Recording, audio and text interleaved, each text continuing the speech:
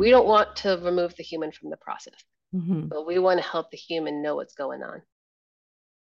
Welcome to Mayo Clinic Educators Central, brought to you by the Learning Solutions Center at Mayo Clinic.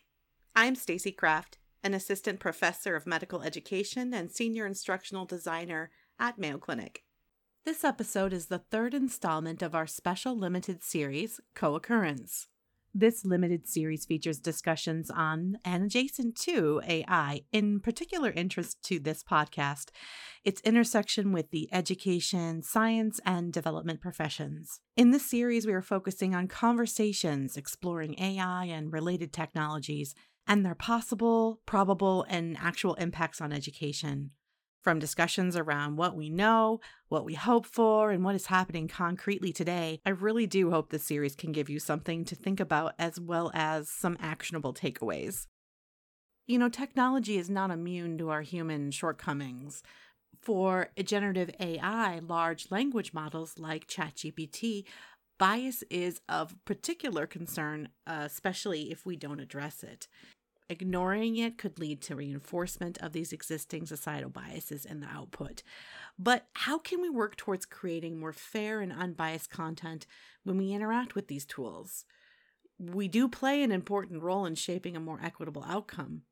To help unpack some of these questions today, I'm excited to have Tessita Morway, Chief Technology Officer at Textio, a company that has spent many years tackling bias in our technology, and specifically AI, to the show. Welcome, Tacita. Hi, so glad to be here talking with you.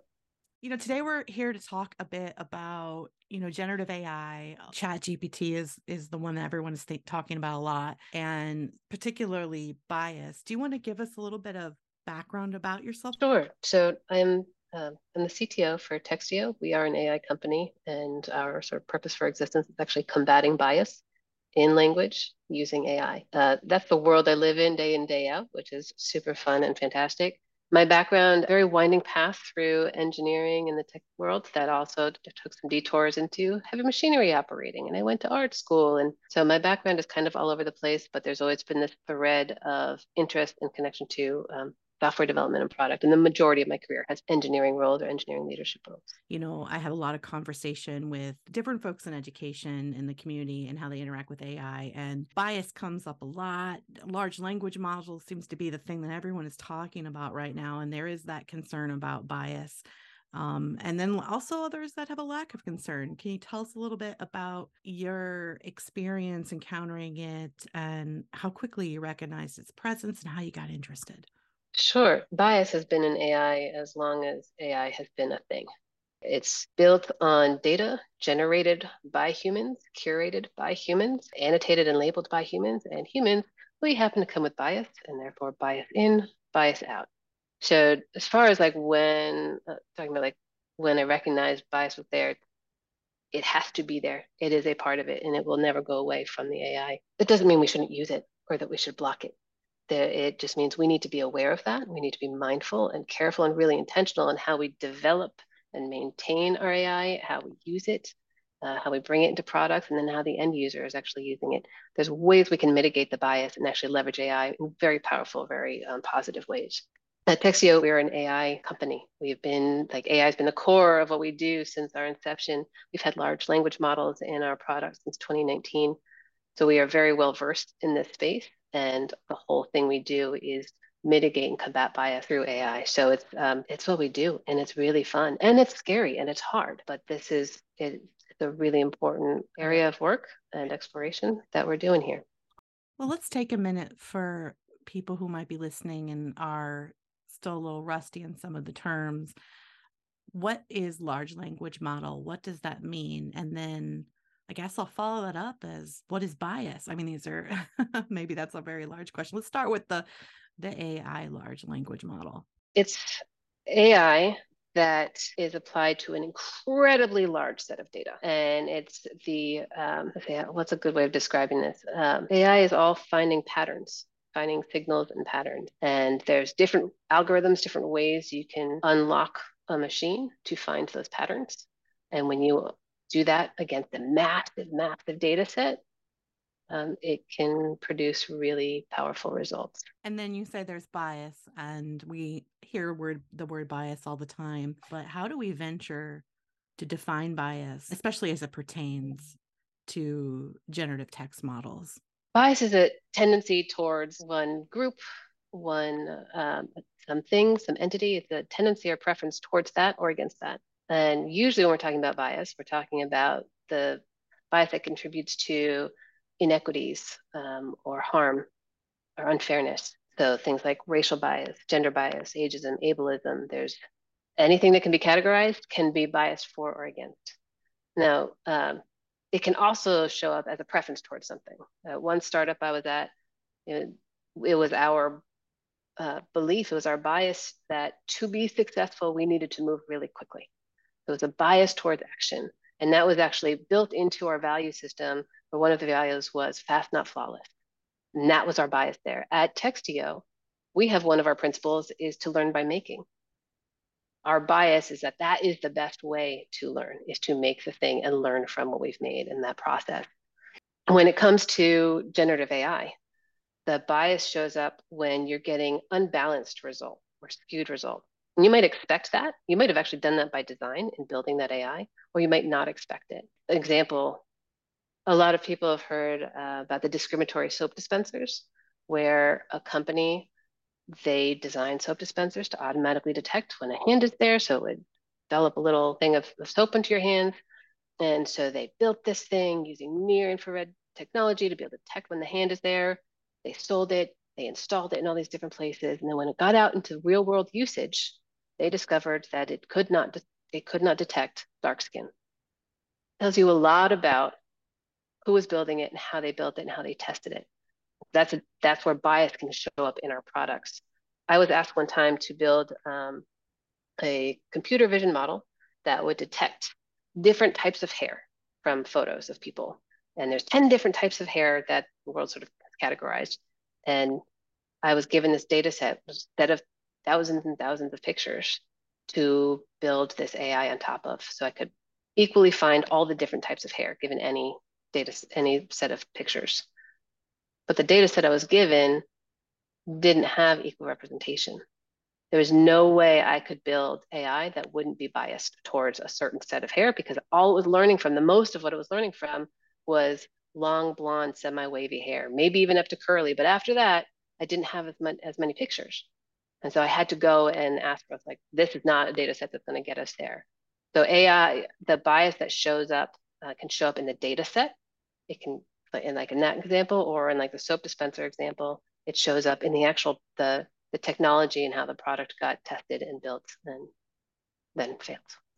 Yeah, and that kind of leads to kind of something else I was going to talk to you about, expanding on the definition of bias. We often think of bias when we speak about it as this cognitive bias kind of perspective of, like you mentioned, various groups and such, but there are literally hundreds of different kinds of bias just outside of AI.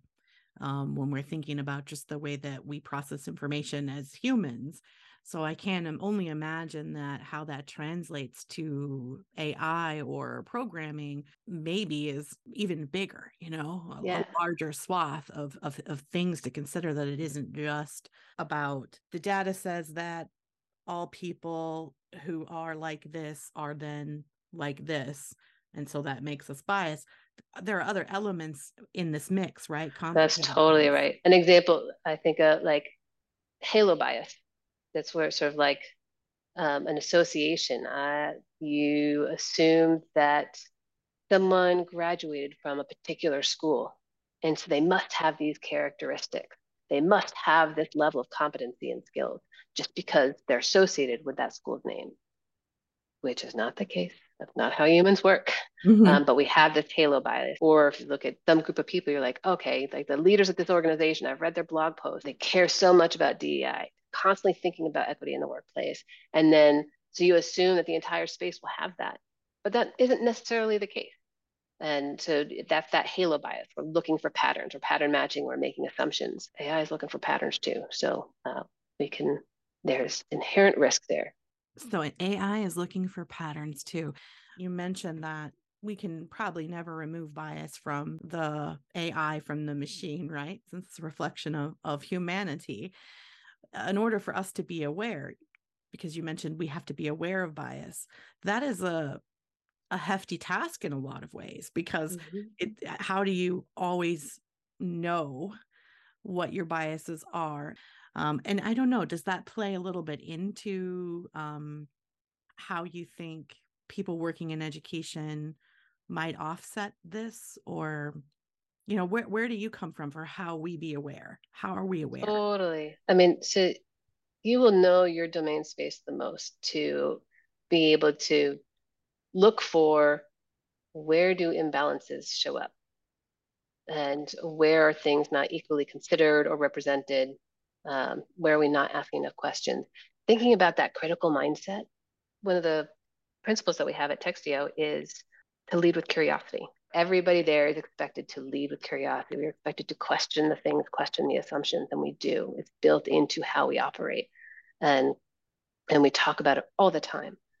And that helps us question where these places might be, where these imbalances and things might be, where there might be unintended impact or results. And so, encouraging your learners to have that critical mindset, to have that curiosity, to not just sort of blindly trust what comes in front of you, is the most powerful thing you can do to equip us all to be careful, to protect ourselves from our consumption of AI and how we're using it. So, as individuals or as educators, it is being really upfront and directive in asking that of people, asking for that curiosity. Check your work, check the work of others, and look out for everything you're just talking about, different perspectives, that things that anything that can unblock your thinking in new ways. What's fascinating about what you just said is, I know there's a lot of fear around AI, especially generative AI, reducing the amount of critical thinking that individuals do because they may rely on it to feed them answers. But I wonder if for some people, or if we practice this process of confronting our assumptions with everything, and then we're confronting the assumption of the AI, if we're going to say that the AI is seeking patterns and producing back to us what we already as a species have put Yeah. out there, right? Then we would need to question its assumptions. So I guess what I'm wondering is, I wonder if this will lead to stronger critical thinking skills because we're being Yes. forced to practice it more. Exactly. Exactly. It really can. It's going to lead to new ways of thinking and questioning. It has to. Once you get sort of come up against some of like with ChatGPT, some of its sort of failure mode, that'll help learn. You'll learn pretty quickly, like, oh wow, I took that thing as fact and it completely made that up. Like ChatGPT, it does not know fact, right? It just knows patterns. And so Mhm. it's learned from the internet, and it's really really good at speaking human, and it's really good at like sounding super well informed, and it will happily tell you something is true that is just factually not true, and it's so hard to detect that. And the Mhm. first time you put that in a research paper and your professor calls you out on it, you'd be like, oh, wow, okay, I got to check myself. I got to check the work coming out of this thing. Like there's a name for it. It's called hallucinations. Right. So these large language models create these hallucinations that we as consumers can think of as fact. And that's where, again, for educators to help show those pitfalls so that your learners are looking out for it, and using things sort of responsibly and safely. Yeah. So one thing I wonder, we buy-in for people. Why should people creating education and working with these tools even care? What kinds of biased output could there be that would harm their learning? Well, why does it matter? There's so many different ways that could have both negative and positive impact on learning. Again, with it's not always going to be really explicit bias that's going to be showing up. If you look at the internet that ChatGPT has learned from, and you think about, let's take anesthesiology. My mother's an anesthesiologist, and I believe like a little over a quarter of the anesthesiologists are women in the US. So that leads to something about who's writing about anesthesiology on the internet, who's determining what are the projects, the experiments, the research to do. Now, I don't know what patterns ChatGPT is going to take away from that, but it's going to learn something from that. And depending on what you ask of it, whatever it's learned from that could come out. And that's where like there's potential harm that we can't anticipate. We cannot describe, we cannot look out for. So teaching that critical mindset is going to be the sort of most helpful way as an educator to combat potential harm in the learning process. One of the things we've actually built at Textio in response to great demand with the emergence of ChatGPT is a layer on top of generated content where we can detect harm. So our specialty is in the recruitment side of the world for your job posts, your recruiting emails, your outreach, and performance feedback, and making sure we're mitigating biased performance feedback. Now, those two kinds of writing are very different. Mm-hmm. Bias looks very different in job description than it does in performance feedback. But with ChatGPT coming out, there's this fear factor of like, yikes, I don't want to use this. I don't want people using this. What do I do?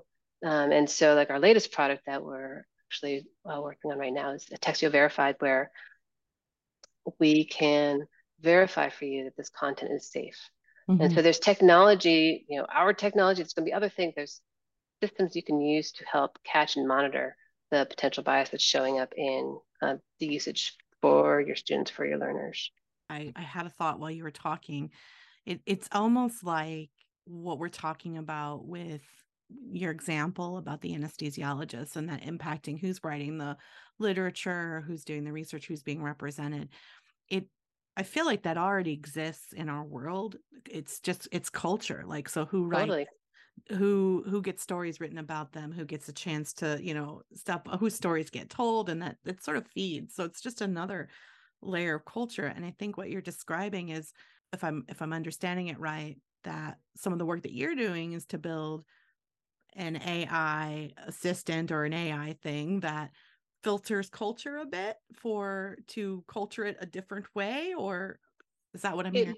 It looks out for when there's different kinds of things that we can detect using the mm-hmm. AI that we've developed. So they can detect things that can be harmful. Mm-hmm. We don't want to remove the human from the process, mm-hmm. but we want to help the human know what's going on and know what's there and see it.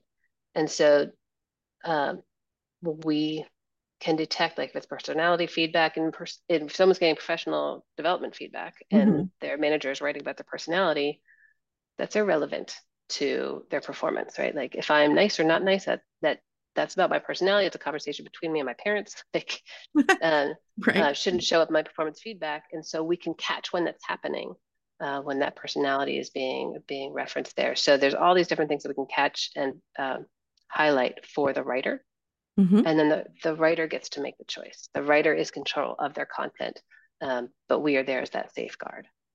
I guess what I'm getting at is, it sounds like this AI tool, or there is a world of AI tools that might be coming out that can actually help increase equity and mm-hmm. equality by helping us detect biases that we might not even be aware of, that we are carrying or imbuing our writing with. Does that sound right? That is on point, yes. And there's different ways of doing that, and some are more effective than others.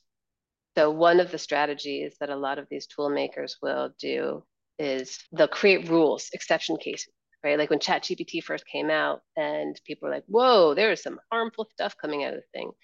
The quick and easy fix for them was like, we're going to go make, like, ChatGPT, when you want to say this thing, don't say mm-hmm. this other thing instead. Don't use this word, don't use this language. You can't keep up with that. That is not a way to maintain protecting bias in your AI.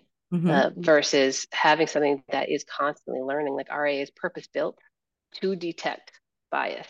Mm-hmm. And so someone else's AI is purpose built to generate words, to mm-hmm. write journal entries, to write comedies.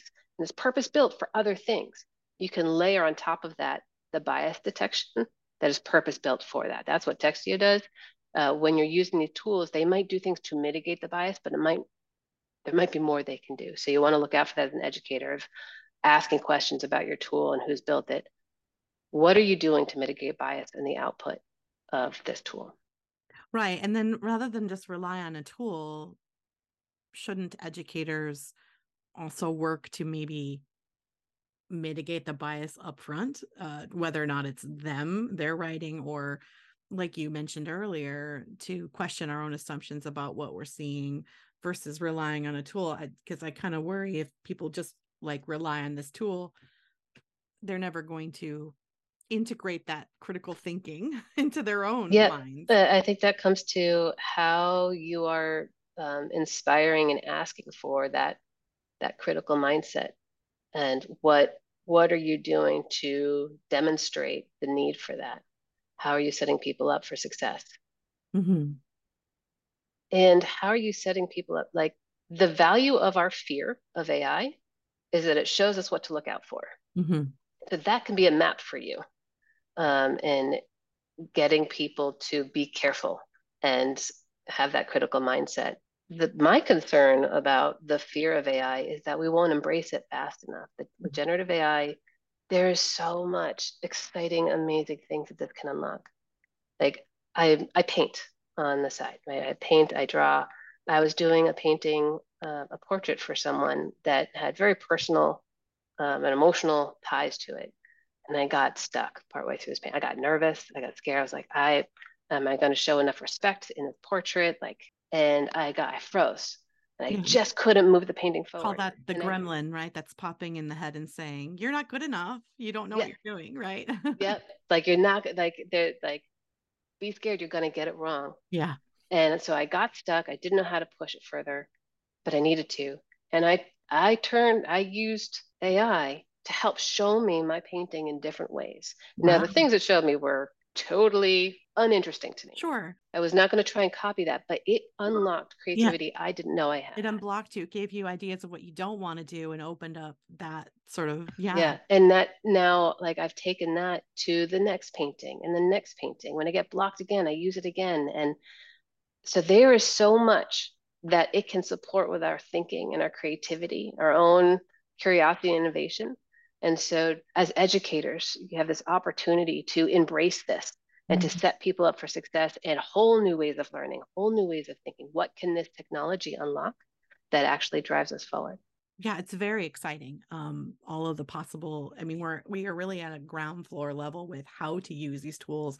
What can we do with them? What can they do for us? Not just using it like a Google, like Right, search right. engine, but like what can we do that's very interesting and helpful for the products and projects that we're trying to achieve. I do want to ask you a question about the elimination of bias.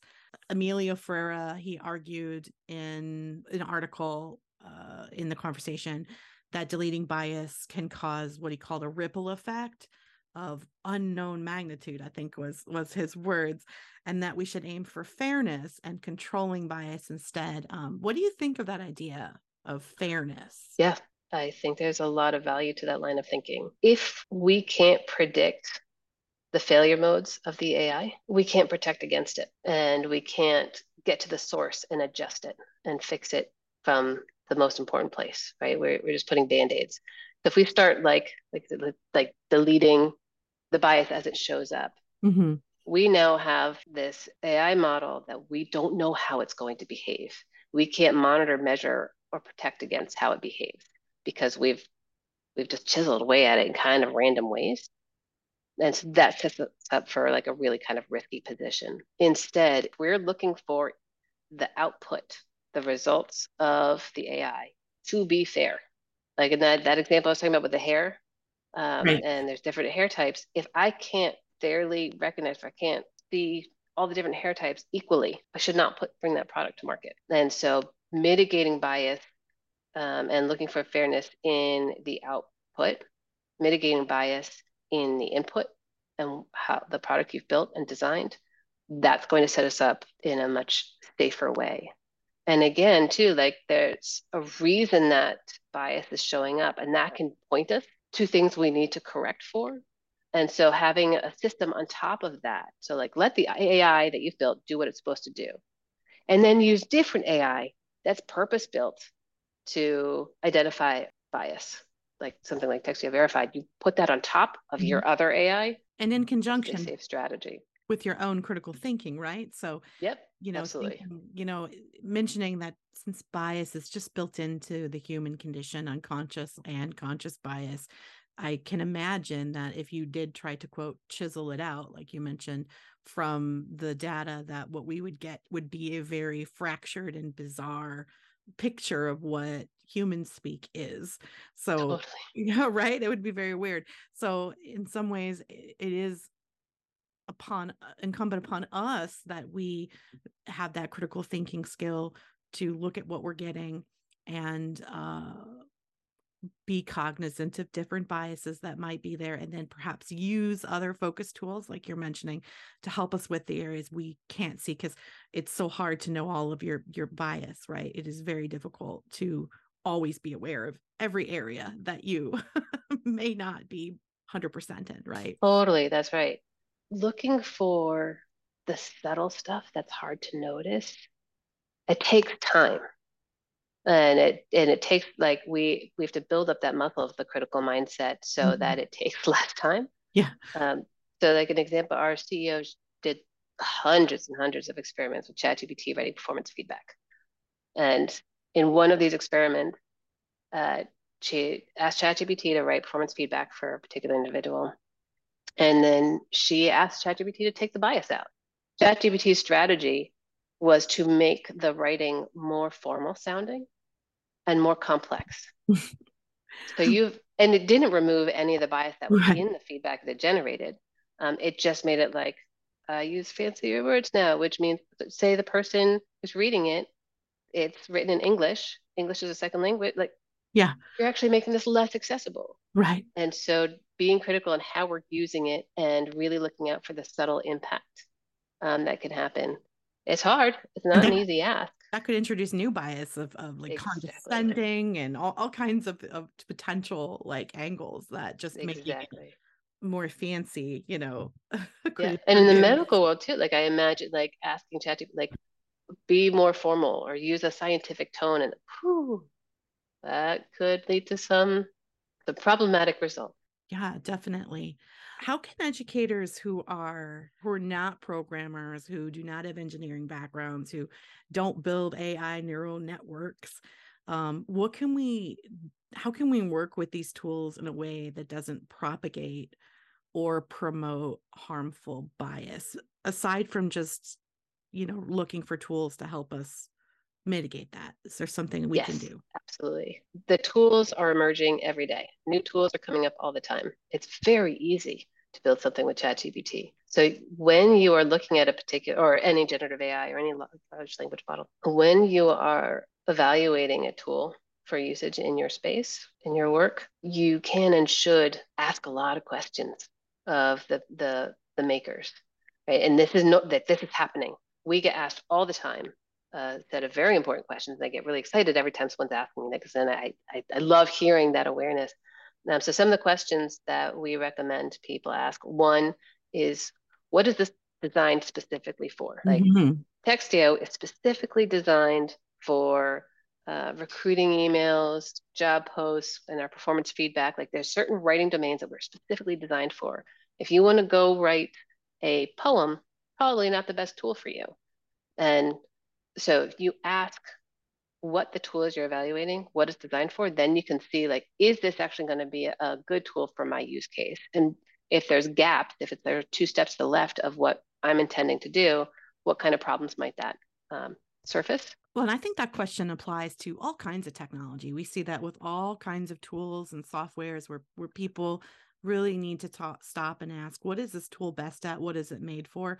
And often I've seen folks try to fit, square peg round hole kind of situation, try to fit what Yeah, you want to do into a tool that really doesn't do that. And I think so. I don't think it's a unique problem, but that I also see that many people aren't even asking that question about a tool as simple as like Word, Microsoft Word. So how do we get people to start thinking about like, not only should you be asking this about your simple tools, right? The ones that we just take for granted, but AI right. as well. That's totally right. That's totally right. And it's going to be forming new habits, new expectations, new playbooks that we follow. That one, the purpose-built one, is a really important question. Asking where the data comes from, who like how is this data maintained? To my story about the hair types, like that data set. If anybody asks anything about that data set, they're like, oh no, I want no part of this. It's not going to give me the result that I want. So asking about the data set, and they might have materials already. Here's the one pager, and they might talk about how they're mitigating bias in their data. A lot of vendors, a lot of technology are doing that. If they don't, might be a moment for pause, like, hey, why aren't you talking about this? Why can't you speak to this for Mm-hmm. me? Um, Asking who's on the team. To the story about the soap dispenser. Mm-hmm. You know, if you do not have diversity within your team, you are creating problems in the product you're developing. There's not another way to look at that. Yeah. And so you can ask who is on the team, whose perspectives are represented here, and what are their skills, what is their background. Like I said, it's pretty easy to create technology and new tools with LLMs today. So is it built by people who are really have experience with AI? The last question that's really important to ask is not actually about the tool itself, but getting some of the things that you've been talking about is how equipped are you to be able to look out for potential impact of this tool? How equipped are you or your team or your learners going to be um, to use this thing safely and carefully? And if you're not sure that you can, if you're not sure, like if you don't feel confident that you can find the potential pitfalls and the opportunities, um, yeah, that's also something to think about. Yeah, and I think part of that question could be exploring education around critical thinking. I feel like nobody has reached the apex of critical thinking. Right. There's always a frontier beyond that we could go to. And I often think when I think about this topic of bias, as someone becomes well versed in biases, that there's the potential you could get trapped in bias where you think that you don't have bias because you're Right. biased about your perceptions of bias. So to be even aware of that like you even have biases about your own ability to have or not have biases, so you have to be working at them, right? It's not going to just come to you. You have to work at it. And like you were highlighting before, there's such a gift in our, like now we're going to be challenged to think even more critically. We're going to be challenged to question things in new ways. And that's such an opportunity. That's great.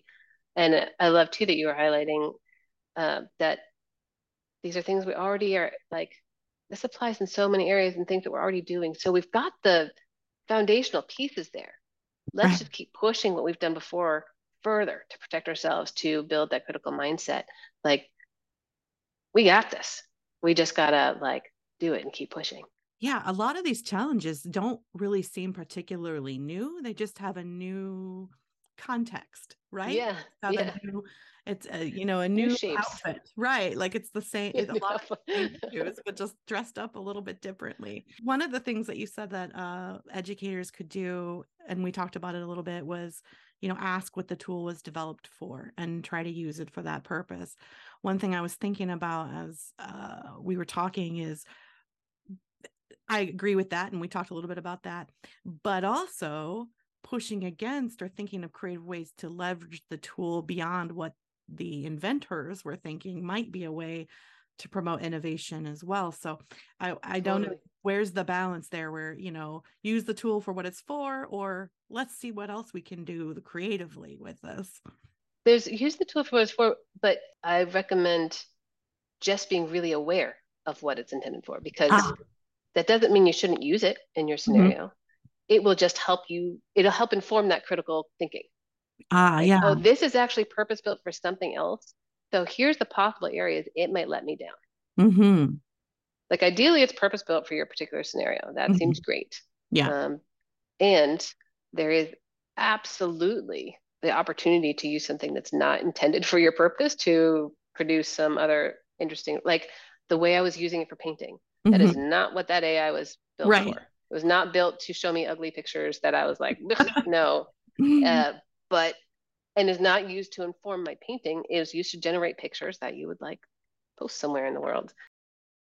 What should we be thinking about as a community of educators as our duty for the future of generative AI and as it relates to bias? Embrace it.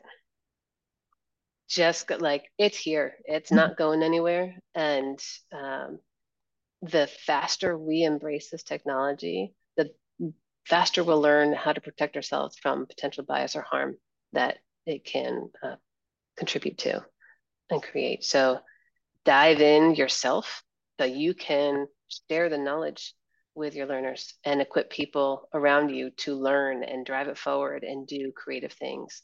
So step one is like dive in. We can't firewall this thing off. It's here. Right. Um, and I think the other thing is this unlocking we're talking about. I don't know what this will lead to, Hmm. right? Like I looking at the creativity unlock for me in my painting process, and I imagine I like apply that to, you know, cancer research.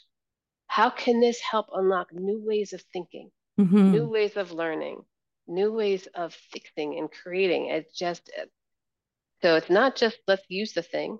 It's not even just let's use the thing safely. Hmm. It's how do we think totally differently? Hmm. What is this? How do we evolve and let this be a part of unlocking our human potential? There's so many resources out there. It can be a little overwhelming, but like great educational resources coming out to take bite-size sort of micro learning along the way in your own Hmm. journey of understanding AI. So find it. There's a lot of resources so you can dive in. Great. Well, thank you so much for your time and being on the podcast. It was a wonderful conversation. Thank you so much. Today's podcast was edited by Jaquan Leonard. If you have any ideas for upcoming episodes or would like to send an email, contact us at edufi@mayo.edu.